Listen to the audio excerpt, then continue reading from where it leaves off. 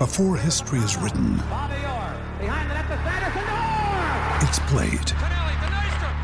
Before it's frozen in time, it's fought one shift at a time. Before it's etched in silver, it's carved in ice. What happens next will last forever. The Stanley Cup Final on ABC and ESPN Plus begins Saturday. Big talk, big opinions, the panel. Talk to me, yeah. And joining us on the panel this morning out of the Hawke's Bay, the sunny Hawke's Bay, Hamish Bidwell. How are you, Hamish? It's grey, mate, which is good because I've got to go and cover some cricket tonight, and I don't really want to. I'd rather have a beer. So look, I could get I was going to say next Wednesday you've got an ODI there. What's we know what's going to happen on Wednesday, don't we, in Napier? Oh, you put me on the spot. Who's playing? The White Ferns in Bangladesh. Yeah, I think I'll give that a miss. I have no idea what the weather's doing, and good luck to them. Yeah. Good luck to them indeed. Also joining us out of the capital, Daniel McCarty. G'day, mate. How are you? Morning, Rick Dog. Good to speak to you. And bitters, it's been too long. Far too long. I tell you, boys, I had a multi the other day. You won't believe this. First leg of the multi. I know you're both Wellington fans, or Wellington originally, and I had your Firebirds up against Canterbury. I had Rachin Ravindra off the back of his century last game out to be top scorer, and he went out for 14. He was the first wicket down. And then I was like, oh, that's me toast. But then the mighty Firebirds collapsed, and at the end of the day, Rachin Ravindra was the top scorer for Wellington on 14 runs. So I was still alive. That is magnificent. But Bitters has covered a few Wellington collapses over the years. We're quite used to them in these parts. Yes, indeed. Gentlemen, I was told I used to cause them because I was such a negative bastard. I think that's absolutely overstated. I'll ask Grant on Saturday, Hamish, shall I? You know the answer. Oh, please don't, because I know his answer, but cheers. Yeah, oh, boys, too good. Hey, how much of a self-own have Cricket Australia created around this David Warner situation? Like, you know, my initial reaction was when David Warner threw his toys out because they wanted to have a public hearing on it, that I was like, well, how guilty are you and what else don't we know? But now I think we're starting to find out some of the things we didn't know, like claiming that Cricket Australia administrators were telling the team to ball temper and do whatever it takes to win, Hamish. I think we knew that. I can remember an Ashes test in Perth where they got it to go reverse after 30 overs, and Stuart Broad was going, well, how are they achieving that? Like, the reverse swing bowling, since the sandpaper thing, has basically left the game. And it's left the game because we're not allowing people to cheat, as Warner was cheating. And everyone knows it, and it was an orchestrated campaign and tactic, and the bowlers would go, oh, I don't know, they just handed me the ball, I don't know anything about it. And so there's a few strands to that. So, like, let's be fair. There was ball tampering, and if they want to expose that, then great. I doubt they have the stomach for it. The other part is the Warners themselves. They were the greatest cry bullies going. Like, he's lucky to be playing international cricket at all, let alone in his own mind be considered to be the captain of Australia. That's laughable. And I don't want to hear from him, and I don't want to hear from his wife. And if his manager wants to pipe up and throw a few stones, then chuck all the stones. Do you know what I mean? Be a man and tell it. Don't make us cry a river on David's behalf, because he's the most unsympathetic character I can imagine. And, you know, if we want to be fair dinkum, cool. Do ball tampering, but I don't want to hear from the Warners. No, I'm with you on that. I got that impression of them after the Phil Hughes incident, Daniel, when Phil Hughes passed away, and I don't know how much money he made, or the Warners made, selling that story to 60 Minutes, where he cried on camera for about an hour and talked about how horrible and terrible it was. And then the very next series, he's telling people, session 1, I'm going to break your arm. I had no time for the bloke after that. What's your experience been? Bennett, who threatened to break someone's arm? Well, I think he was. Warner was vice captain and at the heart of all of it, though, wasn't he? Yeah, I'm going to be the dissenting voice here. What did David Warner do wrong in the eyes of the ICC? They ball tampered, right? Yep. I don't think anyone can argue that. The absolute laughable attempted cover-up in the immediate aftermath was pathetic and probably exacerbated matters. But does the punishment really fit the crime? The ICC's match suspensions for ball tampering at the time were a couple of games. in all honesty, should someone receive a life ban for something of that? That's something I've always struggled with. I just don't like the idea of life bans as a rule. Steve Smith's a great example. He was in the wilderness. He was able to through acts of contrition, to work his way back into that realm. Now, has David Warner done enough of that? That I think we can question. Is he the right man for the job at 36 years of age? I think that is a point we can argue. But it doesn't sit overly comfortably with me banning a guy for life, essentially, for something that is pretty widespread and, according to the rules of the game, doesn't come more than a couple of weeks ban. Yeah, well, I mean, they're not banning him from cricket; they're just banning him from being the captain. And I don't have an issue with that, because a lot of a lot that came out of that, on top of not only the ball tampering, was how much of a bully in the dressing room David Warner was. Yeah, and that's fair, and that could certainly be played out in a suspension more like Steve Smith, I'll repeat, who was only banned for a couple of years before being welcomed back in. So, yeah, I have little sympathy, though, for them overall. As Hamish did point out, how on earth did others not go down with the ship is just big as belief. What, you're going to tamper a ball and not tell the bowlers? I think they should have come out in unison as a team. So, yeah, we're all involved and probably all cop a couple of weeks suspension. And I think now in 2022 would be far down the road from this, rather than opening old wounds. And I'm not sure the manager of David Warner coming out and accusing unnamed people in Cricket Australia, unnamed, for encouraging them to ball tamper is going to help things. It's just going to make this the story for the days to come, and Australia in a powerful position in a test match. No one's going to talk about that game as a result. No, you're not wrong there. I guess the big question, Hamish, is are Mitre 10 going to include sandpaper in their beach cricket sets again this Christmas? Well, these are good questions. I'd like to know what's on Craig Brathwaite's hands, the West Indies captain. I mean, Warner had his hands taped up for years. The whole idea with them formalising a ban for him was silly. There are lots of people and lots of codes with never to be captain penciled in next to their name because they're unsuitable for a variety of reasons. And he's one of those dudes, you don't bowl up to Rohit Sharma in an ODI in Sydney and say, hey, mate, you speak English here, speak English. That's just offensive. And you can't have, in a position where some diplomacy is required and some statesmanship is required, a sort of a bogan, if I can put it that way, like David Warner in charge, that just embarrasses everyone. Yeah, 100%, gentlemen. He's not captaincy material, 100%, right? I think we're all in agreement of that. Mm-hmm. But they have given him a place to argue by banning him for life. Because it sounds pretty draconian, doesn't it, fellas? You can't do it ever, no matter what you do from here on in. I'm not sure, that's the greatest idea with regards to seeking some form of rehabilitation, because they wanted to change how they went about it. They wanted to sort of bring about some sort of positive change. And to his credit, he's kept pretty quiet over the last couple of years. I'm sure the burning David Warner is on the inside wanting to come out, but hasn't. No, I wonder whether or not we will get I don't wonder. I know we'll get a book. It'll just be interesting to see what's actually in the book and how much of a martyr he is when he finally hangs up the bat. Big talk, big opinions, the panel. Talk to me, yeah. 27 away from 11, Hamish Bidwell and Daniel McCarty with us on the panel today. And gentlemen, yesterday we saw the unveiling of Dame Patsy Reddy as the first female New Zealand rugby chair. What was your reaction to her naming, Daniel?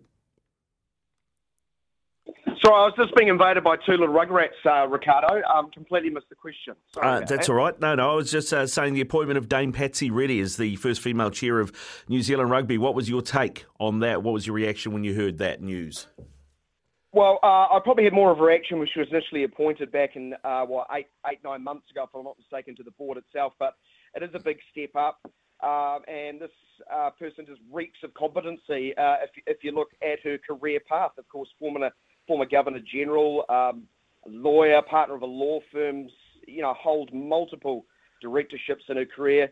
Chaired New Zealand Film Commission, chief negotiator, the Treaty of Waitangi. We've also seen major review of intelligence agencies. which I think could come in quite handy because I haven't seen much intelligence on the executive of New Zealand Rugby in recent times. Whether or not she has massive sway, only time is going to tell, but if you're looking solely at a CV, you can't pick too many holes in it, can you? You can't. I don't think you can, and it'd be interesting. I wouldn't have thought somebody like her, with her background and her CV, as you mentioned, is going to take this role if she can't affect some sort of change. Yeah. Hamish, where are you on that? Mate, I rolled my eyes, to be fair. Like, once upon a time, I'd have been, like, euphoric. Well, I would have, some of the people I was working for, like, the sort of a woke line of thinking, and I would have said this is an amazing step forward. I know I argued for Bailey Mackey rather than Stuart Mitchell last time around, but, when I get emails from people at NZR who are a he, him, or a them, they, like, and we've got, like, this diverse leadership group, and we've got more diversity targets to meet, like, let's pick a proper coach. Let's get some decent results. Like, I don't care how diverse they are. I don't care all the boxes they tick. I don't care what rainbows that whatever that they're bloody achieving. Like, I just want a proper coach and some proper rugby. And all this other stuff, this virtue signalling nonsense, is one of the things that, to me, is making the game, or at least the All Blacks, a laughing stock. Like, I'm a rugby fan. Most people are rugby fans, and we have to sort of opine about who we think's the right governance people. Well, who gives us? I don't care, but I just want them to get the right things done, and they can be as diverse as they want and as inclusive as they want. But it comes down to what happens on Saturdays, and what happens on Saturdays, to my thinking, is pretty mediocre. Are those questions more about the executive, though, Hamish, rather than the board? We're talking about the chairperson of the board. Yeah, but they pick these people, don't they? Like fair income. Of virtue signalling, is she, or have I misinterpreted that?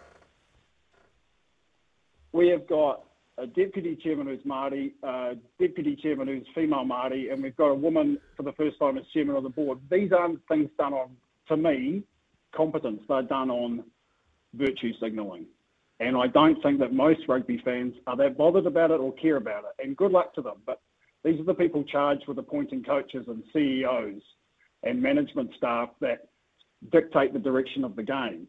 And they can be as woke as they like, but they aren't winning many games.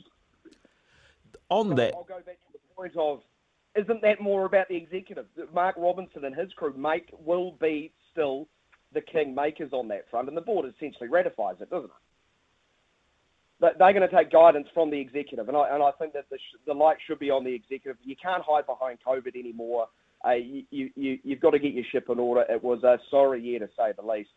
And already months and months out, who has fears that they're going to sort of blunder the next coach appointment, a bit like last time around when they asked people to apply with their ideal assistant coaches. I don't know one sporting organisation in the world, a high functioning professional one, that gets people to apply for a head coaching role. Generally, you go out, you identify who's the best, and you do everything in your powers to get the team that you want. Well, I did wonder whether or not, the cynic in me, Hamish, whether or not, the timing of this was quite convenient, shall we say, for Mark Robinson and co, given the heat they're getting over who's going to be coaching the All Blacks post-2024, given how much of a dog's breakfast they made of it last time. Good on you. I didn't give it that much thought. I don't really... Oh, look, man, I don't know. Like, you're asking me to come on this and express an opinion, and really an honest truth, I don't really care. You know what I mean? Like, there's not a lot I really actually do care about in the world. I know that Brent Impey thought he ran New Zealand Rugby when he was the chairman, and I doubt that Dame Patsy really probably thinks that she's going to run it, but maybe she will. But in terms of a smokescreen, I don't know. Like, the Robertson thing appalls me, and it has appalled me for years, but like that's just the way they run it. They're a company man company, and Foster's a good company man, and I don't know who they've got to unearth as the next company man. Maybe they'll get Schmidt to step up, but someone like Razor, who could potentially have an international gas, like that would be disastrous for them because they're just so image conscious. I don't know what they're going to do. Is it a smokescreen? I doubt it, and I don't care. All right, well, let's move on then. Let's talk FIFA World Cup. Of course, we've got the quarterfinals coming up, but that has been overshadowed once again with some off-field stuff, Daniel. Nasser Al-Khater is under fire for comments after, apparently only 3 people died in building the World Cup stadium, but shock horror, we've had one die during the tournament. He said that death is just part of life and people shouldn't over-politicise it. So three people was their initial line prior to the tournament. About a week into the tournament, they actually changed that number, didn't they, Ricardo, and elevated it up substantially to better reflect the actual horror of building these stadiums. I know they've had a merry song and dance about the changes to employment law for migrant workers, which conveniently came about after the stadiums had been built. Timing was perfect on that. I'm not sure if you've actually played the clip to the audience, Ricardo, but it's the tone for which Nasser Al-Khater speaks in. So how dare you ask about this inconvenient death, which I'm pretty sure, and please correct me if I've got this wrong, occurred at the Saudi Arabia team facility. So it was actually on a FIFA World Cup area. He uses in air quotation marks. And I would have thought something on the lines of sharing your condolences straight away and actually talking about, hey, we are going to figure out what exactly happened and make sure this does not happen again. But it seemed more about how very dare you actually ask me about this. Just look, there's football over there. You can't have it both ways. No, you can't have it both ways. They've tried to sports wash this, Hamish, but it seems to be backfiring. I mean, there is more focus on this than there is just about anything else, and they just seem to make it worse and worse for themselves. Yeah, I think the outrage is at least 10 years too late. Like, fair income, it's a disgrace that the tournament's there in the first place, and there's just nothing prior or since that makes me enthused about the tournament, and that's a shame because I like football and I certainly like World Cups. It's sometimes on here at work. My son watches a bit in the morning, but I'm turned off by all this corruption at FIFA and the shady way that countries are given hosting rights. And there was never any justification whatsoever for Qatar on any level being a host. And we all anecdotally know about things that have happened there, or we all read things that have happened there, and to be outraged now, it's a bit late in the piece because, I mean, we should have been outraged to the extent that it wasn't allowed to be staged there in the first place. Yeah, 100%. We have been outraged at FIFA for a generation. FIFA just does not change. FIFA is a rule unto itself. It's a kingdom unto itself, and they're not going to change, are they? It does seem. And we're all going to be cynical about every appointment going forward and have huge doubts about it. As far as, is this overshadowing the World Cup, Ricardo? I would say no. I think this is a Western world issue. I think if you speak to people in other parts of the globe, I think Qatar are getting their way and they are just focusing on the football. It's interesting, man, the dynamic of this, because I know that something that happened recently, about a year ago, is that UEFA and CONMEBOL set up their own combined office in London. And I think, if anything, that's a shot across FIFA's bows, because neither CONMEBOL nor UEFA are particularly happy with FIFA or Infantino. I mean, I can see a time when, Europe and South America go, well, you can have your FIFA, but you're not going to have our teams, and they just break away and do their own thing. And then, I mean, that'll really torpedo FIFA because they won't have the best teams in the world, Hamish. Again, I'm a runs and wickets, goals and tries man. Do you know what I mean? The governance side of sport and corruption and political game playing in the background, it's not really what I spend my time thinking about. And what about you, Daniel? I mean, is that something that when that got set up, they had that Argentina versus Italy game recently, which was the first thing that those two did as part of this new partnership? Is that something that's crossed your mind? La Final Missio or something like that it was called. It was dreadfully named competition, so they need to actually figure that out. But if you just look at where all the nations are for the World Cup quarterfinals, would it be 7 of 8? 7 of 8 would theoretically be involved in that, but I'm a little bit of a hypocrite. I jump up and down about all these things, and once the tournament tends to start, I tend to focus on the goals, the free kicks. And I must admit, I'm more intrigued about, can the Dutch upset Argentina? Why are English fans and so many pundits down on England and giving them no chance? I find that hilarious. So, criticise me if you will, but I'm probably looking at the quarterfinals. Well, gentlemen, thanks very much for coming on today. Enjoyed your time on the panel, and look forward to talking to you again. Enjoy your weekends. Hamish, Daniel, thank you.